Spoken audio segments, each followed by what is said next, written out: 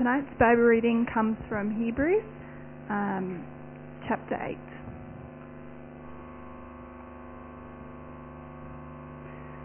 Now the main point of what we are saying is this. We do not have such a high priest who sat down at the right hand. We do have such a high priest who sat down on the right hand of the throne of the Majesty in heaven, and who serves in the sanctuary, the true tabernacle set up by the Lord, not by a mere human being. Every high priest is appointed to offer both gifts and sacrifices, and it was so necessary for this one to also have something to offer. If he were on earth, he would not be a priest. There are already priests who offer the gifts prescribed by the law. They serve at a sanctuary that is a copy and shadow of what is in heaven. This is why Moses was warned when he was about to build the tabernacle. See to it that you make everything according to the pattern shown you on the mountain. But in the fact, the ministry Jesus has received is as superior to theirs as the covenant of which he is mediator is superior to the old one, since the new covenant is established on better promises. For if there had been nothing wrong with the first covenant, no place would have been sought for another. But God found fault with the people and said, "The days are coming, declares the Lord, when I will make a new covenant with the people of Israel and with the people of Judah. It will not be like the old covenant I made with their ancestors when I took them by the hand to lead them out of Egypt, because they did not remain faithful to my covenant, and I turned away from them, declares the Lord. This is the covenant I will establish with the people of Israel after that time, declares the Lord. I will put my law in their minds and write them on their hearts. I will be their God, and they will be my people. No longer will they teach their neighbor or say to one another, 'Know the Lord,' because they will all know me, from the least of them to the greatest. For I will forgive their wickedness and will remember their sins no more. By calling this covenant new, he has made the first one obsolete, and what is obsolete and outdated will soon disappear."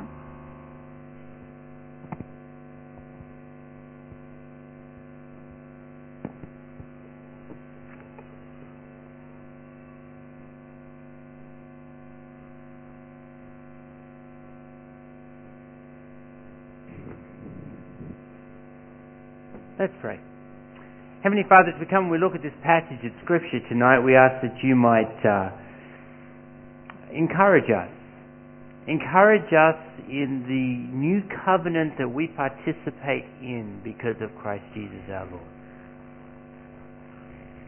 That with him, seated at your right hand, our advocate, our high priest, because of what he has offered to you, we're yours. Because of what we remembered tonight as we've thought about his broken body and his shed blood, we have this opportunity to be your people in a brand new way. And we thank you for that, and we ask that it might encourage us in our faith. Make us alive as your people. And take us out into the new week, filled by your Spirit to do your work. We ask these things in Christ's name. Amen.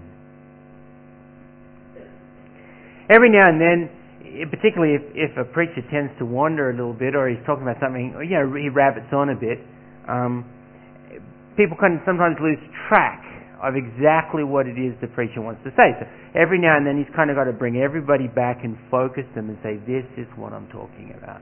And pretty much that's what happens here at the start of chapter 8. The preacher, the writer of the book of Hebrews, wants to draw all the people back and say, just in case you haven't been paying much attention. Of course, I know this wouldn't be true of you.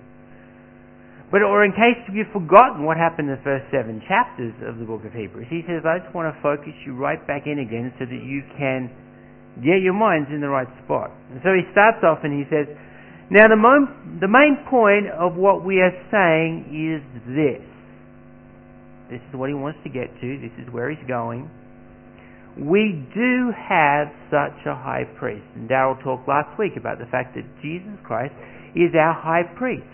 He's a better priest than the priests from Aaron's line. Not only that, the writer of Hebrews here brings back everything, all the way back from Hebrews chapter 1. And all of what he's been talking about Jesus being greater than Moses, being greater than angels. He's a son, he's a priest. He's seated at the right hand of the Father, and he says, this is the main point. We have such a person in Christ Jesus. He has sat down at the right hand of the throne of the majesty in heaven. And he now serves in the sanctuary, the true tabernacle set up by the Lord, not by a mere human being. He said, our high priest is in heaven. Now, what he brings up here about the tabernacle is going to carry on in chapter 9, so I'm not going to spend too much time about that at all. Alright? He's going to compare what was happening in the old tabernacle and what Christ has done. So we're not going to touch too much on it, but he wants us to realize we have Jesus. That everything he's talked about relates to Christ, and it's what we need to have firmly fixed in our minds. He then brings up a topic that he's going to talk about in the rest of the next couple of chapters. So again, I'm just going to read it out to you and just make a couple of brief comments. But he wants to then take this idea that we have Christ Jesus as our high priest and develop it to, if you like, encourage us, to give us more of the motivations to what he wants as the people of God for us to know. Verse 3, every high priest is appointed to offer both gifts and sacrifices, and so it was necessary for this one also to have something to offer. Now in chapter 9 he's going to talk about a comparison between the gifts and the sacrifices that the priest did in the tabernacle and temple. But he's already given us a hint. In chapter 7 he said that Christ offered up himself. And when he's finished that conversation in chapter 10, he's going to talk about the offering of Christ's own blood. In other words, what he's talking about here is that we have a high priest who has not only offered things which have to be repeated and are of inferior value, but our high priest has offered up himself. He shed his blood. That wonderful, precious thing we've just remembered. And that his gift is much greater than their gifts. Be developed in a couple of weeks' time. Because he wants to get to the end of this chapter to encourage us with the new covenant that we've remembered tonight. Verse 4. If he were on earth, he would not be a priest, for there are already priests who offer the gifts prescribed by the law. He's heading back to what he talked about, that Jesus is in heaven. You see, one of the things that was bothering, I think, the people to whom he was writing to is, how do we tie in, Darrell talked about this last week, how do we tie in what we were given with Moses and Jesus? And pretty much says, if Jesus was still on earth, then he would still be operating under that old same thing. And he wouldn't even be a priest, because he's not from the tribe of Levi. He's not one of the children of Aaron. But he's not. He's in heaven. It's a much greater priesthood, and we talked about that last week. And the gifts that he's given are much greater. That's coming in the future. He's saying, so picture this in your mind.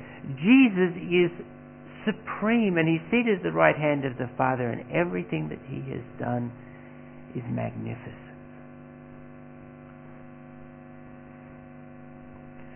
Verse 5. The priests, the gifts, the priests who offer things by the law, they serve at a sanctuary that's a copy and a shadow of what's in heaven. That is why Moses was warned when he was about to build the tabernacle, see to it that you make everything according to the pattern shown you on the mountain. But in fact, the ministry Jesus has received is as superior to theirs as the covenant of which he is mediator is superior to the old one, since the new covenant is established on better promises. And this is the point he wants to get to. That the covenant that Jesus brings into place is higher than the covenant that was brought into place which the priests were operating under, the Mosaic covenant. And so he's talked about how Jesus is greater than the angels, he's greater than the than Moses. He's greater than the Aaronic priesthood. And he's going to talk about how there's a difference between where he serves and where they serve. And there's this little comment in there about that what we have here on earth is merely a shadow of what's in heaven. And he's going to talk about how that is so much greater. He refers back to how Moses was told, when you build the tabernacle, make sure you build it exactly as I've shown you. Because it's a copy, an inferior copy, of what's in heaven. And that's what has the great value. For those of you who are interested, just as a side, because I really like reading up about this sort of stuff, there's this debate that goes on whether or not this copy is a temporal copy, that means has to do with time, that one comes before the other. Alright? In other words, what we have here is a shadow of what's coming in the future, and we're looking forward to Christ. And therefore everything we read about in the Old Testament is looking forward to Christ and what's true in heaven, and there's an element of that in it. Or whether or not what we have here is an imperfect picture of what already exists in heaven. In other words, what Moses was asked to build was to build a copy, an inferior copy, because he couldn't do the greatness of the glory of what was in heaven. And he would build a copy of it to show us something of what it was like. And people argue about that, and I think in the end it's both. In reality, it's both. There's this time difference that one leads to the other and points to the other, and the other one is just a mere shadow and copy of those that we can begin to understand. But whatever it is there that he's talking about, his idea is this: what we have in Jesus is better. And he wants us to understand that everything that we've talked about Hebrews, and everything that he's talked about, we need to now focus back in and say we actually have Christ. This isn't airy-fairy philosophy. This isn't thinking about what may be or might be or could be or should be. This is talking about something that we have. This is the main point, he says. We do have this high priest. He's talking about Jesus and everything that he's offered. Then we get down, I suppose, to this main point. He wants to bring in this quotation from the book of Jeremiah. It's the longest quotation from the Old Testament in the whole of the New Testament. And he quotes it here, and he quotes it at the end of chapter 10. There, if you like, bookends, and the things that he's going to talk about in between hand relate back to this passage that he's talking about from the book of Jeremiah. It's fascinating that he picks this passage from the book of Jeremiah, because what he's trying to say from this passage is what he says at the bottom of verse 6. Right? But in fact, the ministry Jesus has received is as superior to theirs as the covenant of which he is a mediator is superior to the old one, since the new covenant is established on better promises. How do you prove a text if you're a good preacher? How do you prove a good text? How do you prove something if you're a good preacher? How do you make sure that everybody accepts it and believes it?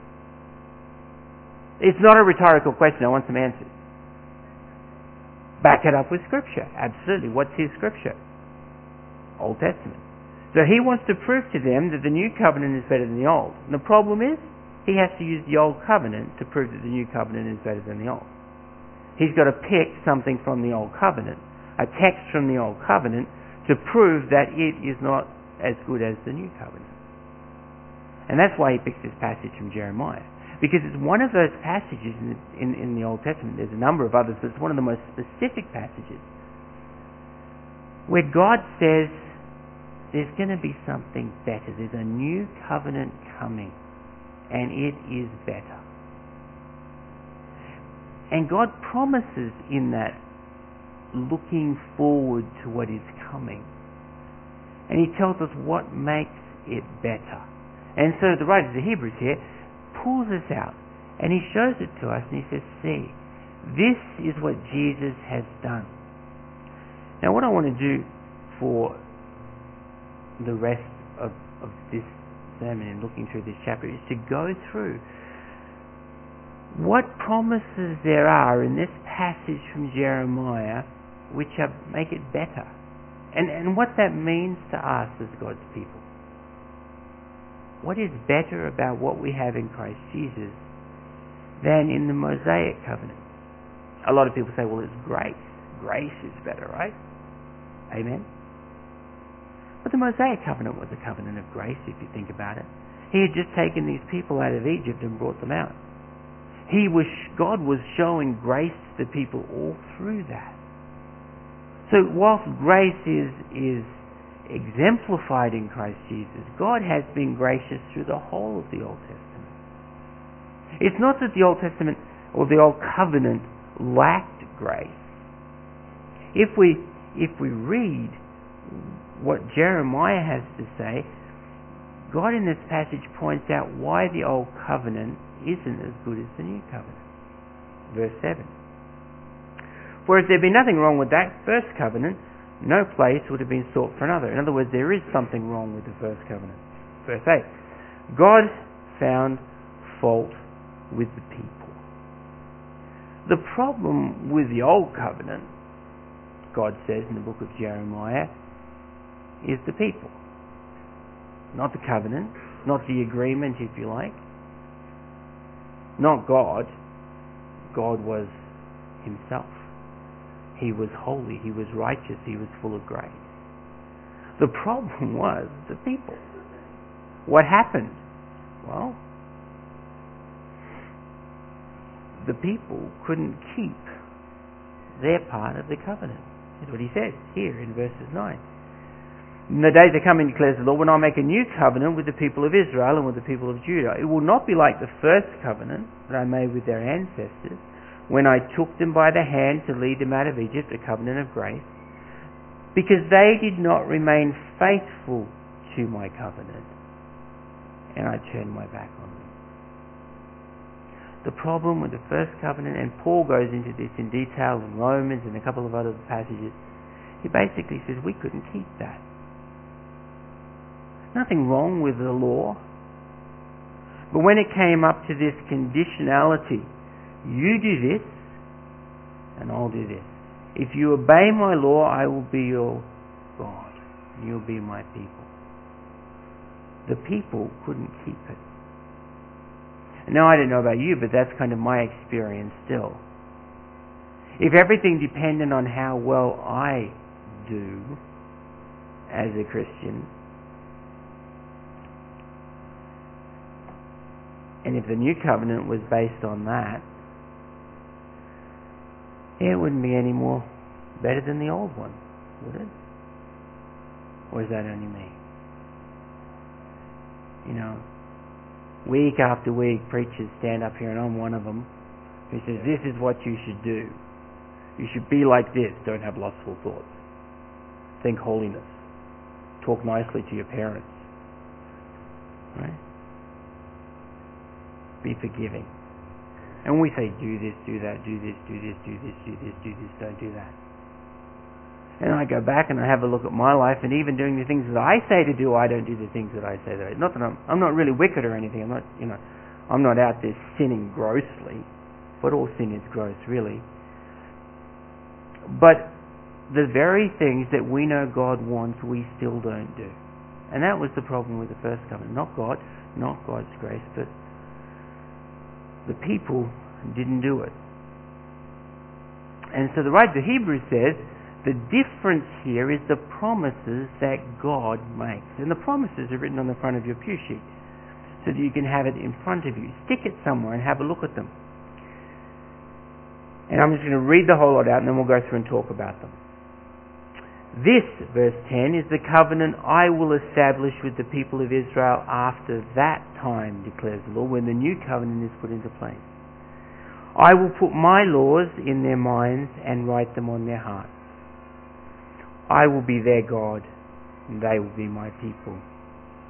No longer will they teach their neighbor or say to one another, know the Lord, because they will all know me, from the least of them to the greatest. For I will forgive their wickedness and will remember their sins no more.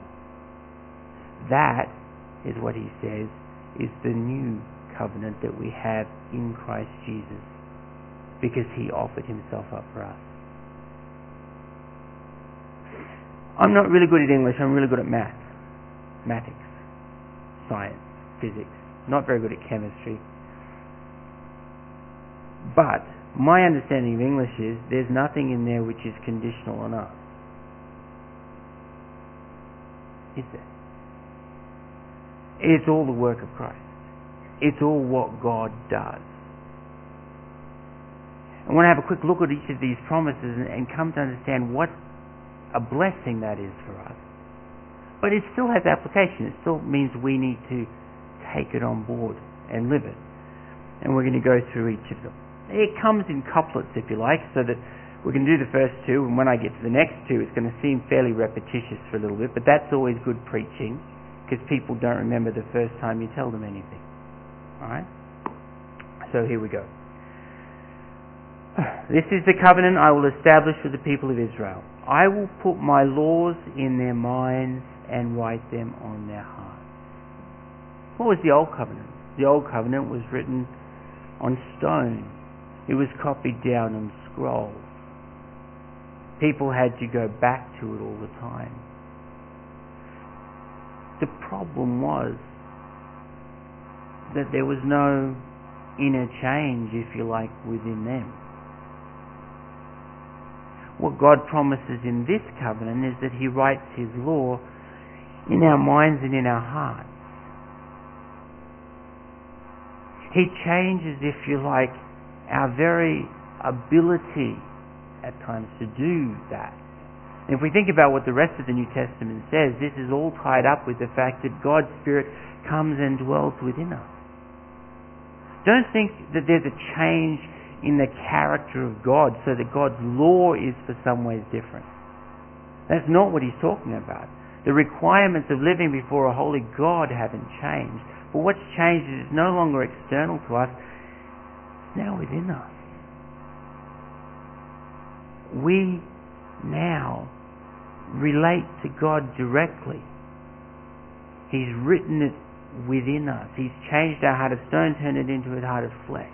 He's put his Spirit within us that he might guide us and strengthen us and empower us to live the sort of life that he wants us to live.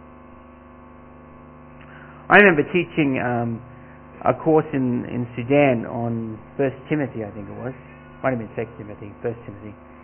We got to the passage where it talks about husbands loving your wives. And I said to them, how should you beat your wife? What's a good reason to beat your wife? And we came up with 50, 60, 70 reasons why you should beat your wife. I wrote them all up on the board. You should beat your wife because she burned your dinner. You should beat your wife because she's late home from Bible study. You should beat your wife because she cooks something she knows you don't like. You should beat your wife because she tells a lie. And there are a whole range of reasons why you should beat her. And then I said to someone, well, how should you beat your wife? These are all pastors, by the way. I just sort of encourage you. And they said fists or sticks. And there was one older guy sitting down there. And I said, you haven't said anything yet. What's with you? He said, well,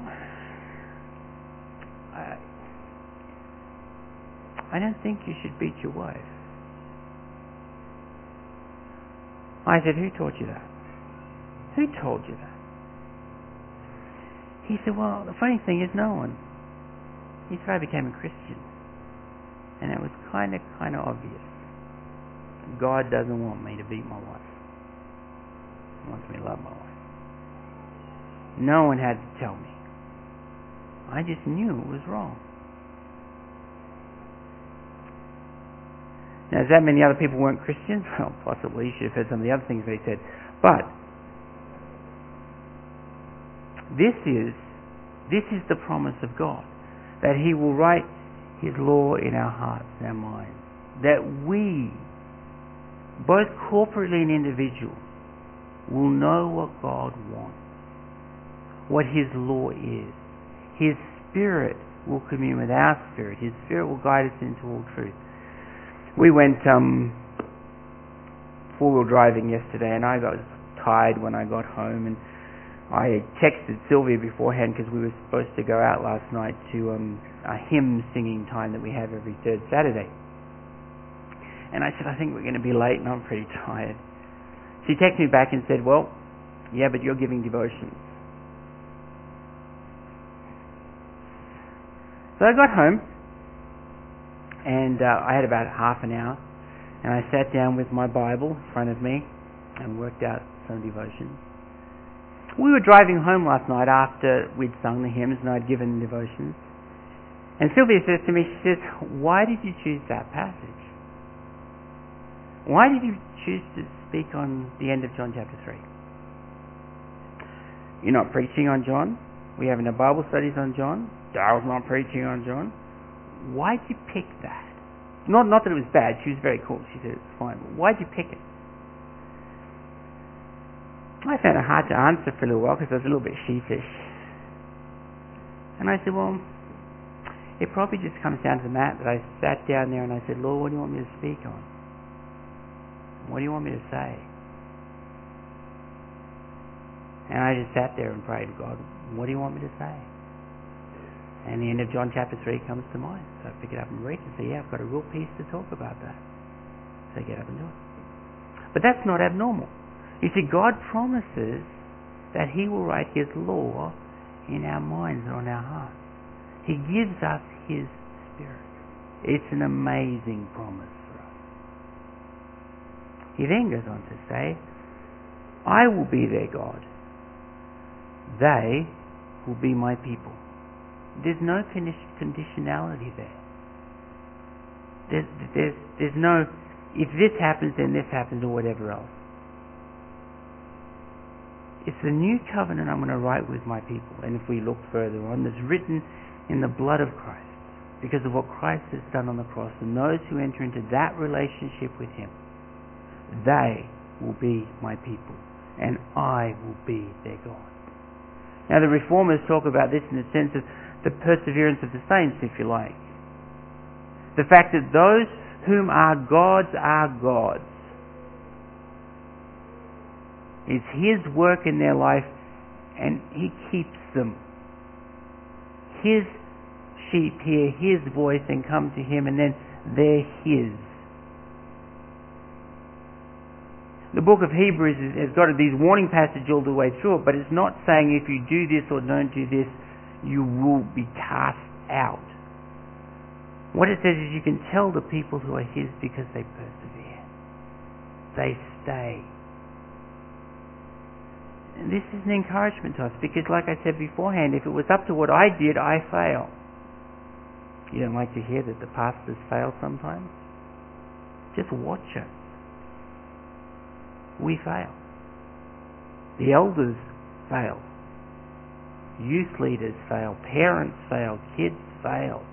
If it was up to us to determine by our life whether or not we were going to belong to God and He would be our God and we would be His people, wouldn't happen.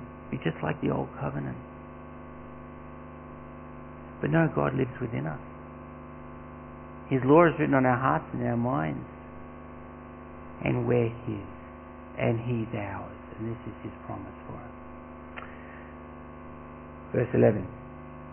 No longer will they teach their neighbour or say to one another, know the Lord, because they will all know me, from the least of them to the greatest. It doesn't matter how old you are. It doesn't matter how much Bible learning you've got. It doesn't matter what your title is. You don't have to have other people lead you to God and introduce you to God and show you what God wants of your life. We're called upon to encourage and equip one another, to help one another along the pathway, because this is a journey we're on together as the people of God. That's true. But each of us knows God. We're in this personal relationship with God.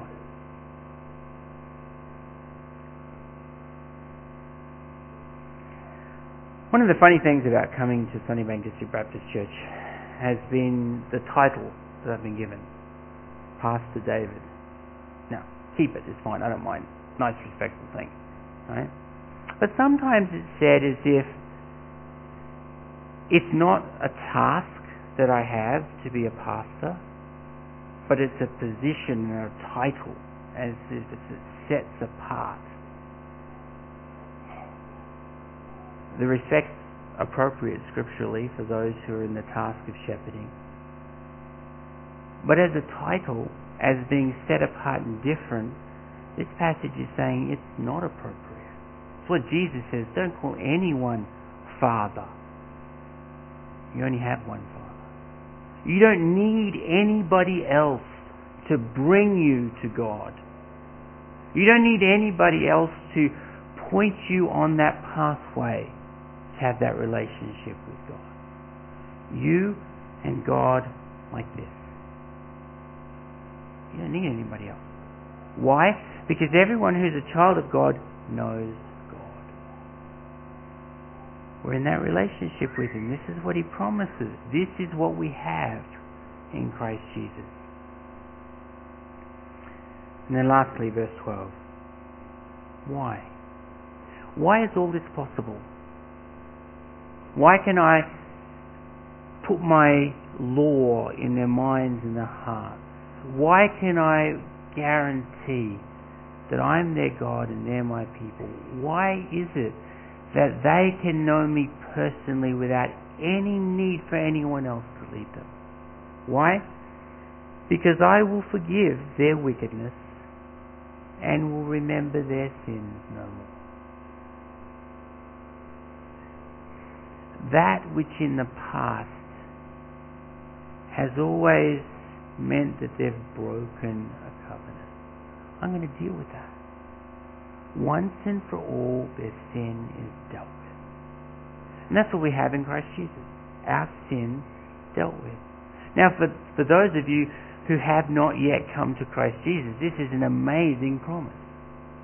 All the things that have separated you from God can be dealt with in Christ Jesus. No matter what you've done, murder, lying, cheating, abusing others, I don't know, anything you say is bad, isn't it? Gluttony, gossiping. I think of the worst thing you've done, God can deal with that in Christ Jesus. It's dealt with. There's nothing comes between you and Him. So if you've not yet entered into a relationship with God, this is a promise that says there's nothing that can separate you from the love of God in Christ Jesus. But it's also a promise for those of us who are Christians. Sometimes when I talk to Christian folk, they live in the sins of their past. They kind of don't yet accept the fact that they're children of God and that He has dealt with that. And people come and say, but I've done this. And Jesus said, I remember no more. I'm merciful. I forgive it, no matter what it is. That doesn't mean that all the consequences of our sin suddenly disappear. We've been unfaithful with our husband or wife and we've got someone else pregnant, the baby just doesn't go it's like a baby. But God forgives our sin. It doesn't separate us from Him. The consequences are unlasting. We still have relationships that are broken and need to be fixing up all the time. But our relationship with God is dealt with in Christ Jesus. We come to Him in repentance and He forgives. We don't have to keep going back and saying, we've got this thing between God and me, God and me. It's dealt with. Sometimes when I talk with Christian people, I wonder, don't you believe God? They come back and say, I did this. I sometimes wonder whether or not they come back and they're repenting the thing for the 10th time. And they're saying, God, I did it. And He goes, did what? I forgot. What are you talking about? Remind me. Now, I'm not dumb enough to think that God's got this sort of ability to take neurons out. He's got neurons and sort of so he doesn't actually remember. But he said, I'm not holding it against you. I will not hold it against you because of what Christ has done. This is what the new covenant promises us. That though we sin and though we continue to sin, we can be assured that in Christ Jesus we're forgiven. Because it's not dependent on us, it's dependent on God. And He's accepted this high priest who's sitting at His right hand in the position of power, sitting down in a finished work. What He has offered up has been acceptable. And therefore God makes this new covenant with us. Now, I think those promises are amazing. They're supposed to be life-changing promises in the covenant. So how can it change your week? And I want to finish on this. How can these promises change your week? Number one, God's law is in your mind, He's written it on your heart. Listen to God. That's all. It's there. Yes, we read His Word. His character hasn't changed. We need to go back. But God's Spirit dwells within us to show us how we should live. He gives us peace for how to live the life. I don't know if you've ever been doing that thing and you know it's wrong almost immediately without praying about it, without reading a special scripture. You know, you just smack someone and your brain says Christians don't do that. Well, Christians don't do that. And what we understand is that God forgives, and so we have to deal with it straight away. God's law is written in our heart. We need to listen to that. We don't need someone else to come and tell us. We know. Deal with it straight away. When we lack the peace to keep moving, don't just keep doing it anyway. You know, you're walking down a pathway and there's temptation up the end, and you're thinking, I'm a little bit hesitant to go down here, but what would God want me to do? I'm a little bit hesitant. Oh, a little bit further. Duh. God's written His law in your heart. He's given His Spirit within you. He guides you. He leads you. He puts you within a family, yes, to help along the way, but listen to what He does, because He's written His law in your mind and your heart. And He promises that as His people, you will know what it is that He wants you to do. His Spirit will guide you as you come to the Scriptures to understand it. But even more than that, He'll give you a peace to continue in a pathway or not. And pretty much what He's saying is, listen to this. Ignorance is no excuse, because if we live in communion with the one that we know, He promises that He will guide us into all truth. He is our God, and we will be His people. This is a promise. No matter what we've done in the coming week, or what we've done in the past, understand, I think it's very liberating, that doesn't change. It doesn't matter what you've done.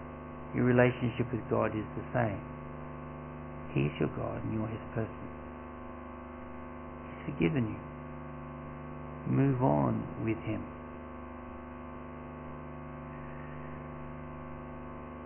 Understand that you personally can know the Lord.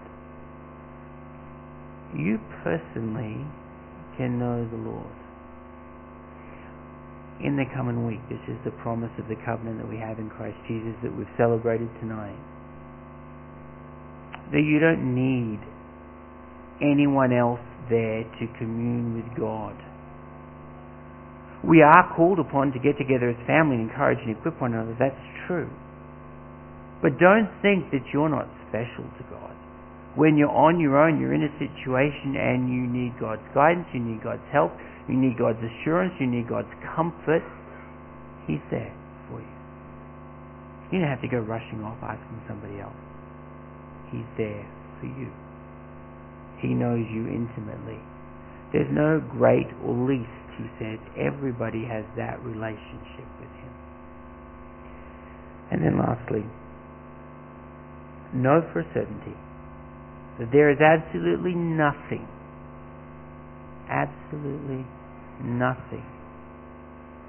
that God not can't forgive, but if you're one of his people, hasn't forgiven. He still wants us to recognize the things that we've done wrong and to have a change in the way that we behave and to recognize it before him in confession. But it's not that when we do that we're forgiven. In Christ Jesus we're forgiven. Our sin, past, present, future, is dealt with. God will be merciful to us. And if you're living on the guilt of a past, then pretty much what it means is you haven't accepted the promises of God, which is that in Christ Jesus you're forgiven. Now that should be as this world says, a liberating experience if you're living in that sort of way. To know that you can go on with God and you, nothing come between you because of what Jesus Christ has done. And he's not going to bring it back up, tap you on the shoulder and say, you said you wouldn't do that again. You know people who do that? I do that with my kids. I shouldn't, sorry guys. Yeah. I tell them I forgive them. Yeah, I know you said you wouldn't do the dishes, and yeah, I forgive you, blah, blah, blah. And the next time they don't do the dishes, what do I say? You told me last time that was the last time you were going to do that. And that was just 3 days ago. And they say, hey, you forgave us. No, I didn't. Now you want me to do it again. God's not like that. God doesn't hold it against us. He keeps working in our lives from within to change us into the image of Christ. We're set free. Verse 13, which is the end, pretty much says that the old covenant, the way where people were in this conditional relationship with God, that's obsolete. And what is obsolete and is outdated will disappear.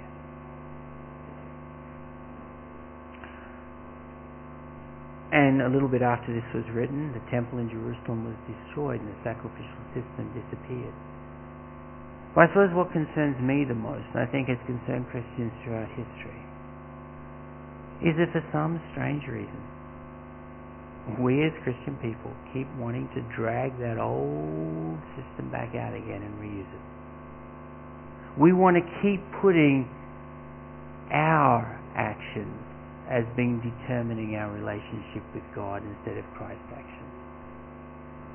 I suppose what the writer's saying, and what I'm encouraging you to do in this coming week, if that's you, if you're in the state where you keep bringing out what you do and what you've done as being the determiner of your relationship with God, then get over it. It's not about you. It's about Christ. Why? Because we have that high priest who is seated at the right hand of the Father, who has offered up himself, his blood for us, and we stand clean before him. And it's in that freedom that we are called upon to live. Let's pray.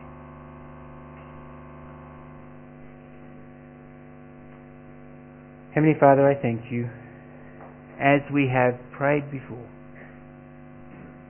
Thank you for Christ, his shed blood, his broken body, the new covenant that he gave in his blood, that we might be in this amazing personal relationship with you. Father, I pray that each of us in this coming week might revel in the freedom that we have in Christ, because he has done everything for us. Help us to listen to your Spirit who lives within us, that we might be guided into all truth. Thank you that you change us from the inside out, that we don't live according to something that's external, but to someone who's internal. Father, help us to, with open arms and clear minds, accept the forgiveness that is ours in Jesus. Pray this in Christ's name. Amen.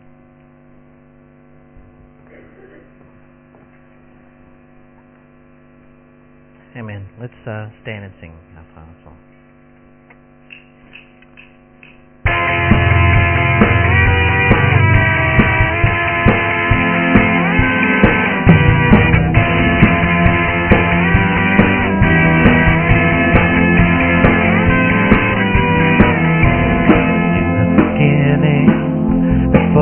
you set the world in motion. Uncreated God eternal, radiant beauty, infinite, the Godhead three in one. Perfect Father, Spirit, Savior. Let's sing. It all begins and ends with you. It all begins and ends with you. The first, the last, the center of it all. And in you all things are held together. Stars, the moon, stars, the heavens, create the God, the center of it all.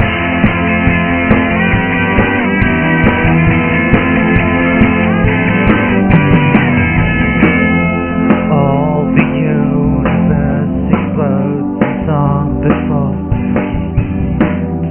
Valley shaper, mountain maker.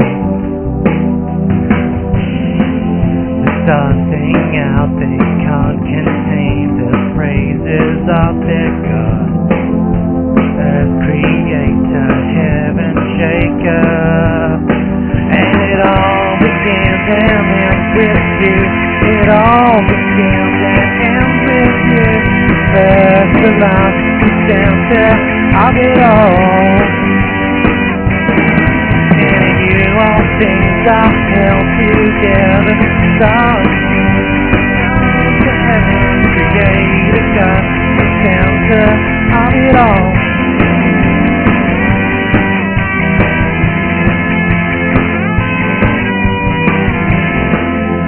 Beginning of it all, the reason for it all, the center of it all.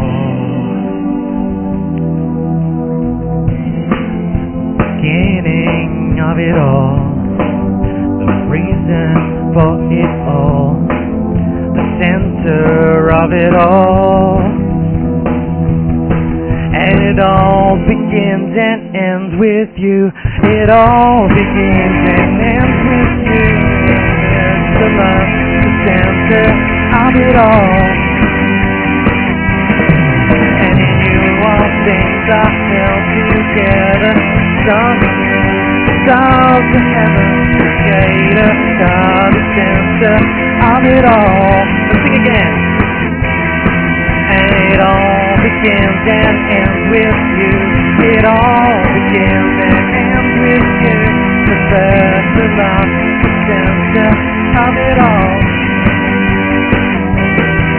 And in you all things are held together. Sun, the moon, stars, the heaven, creator God, the center of it all.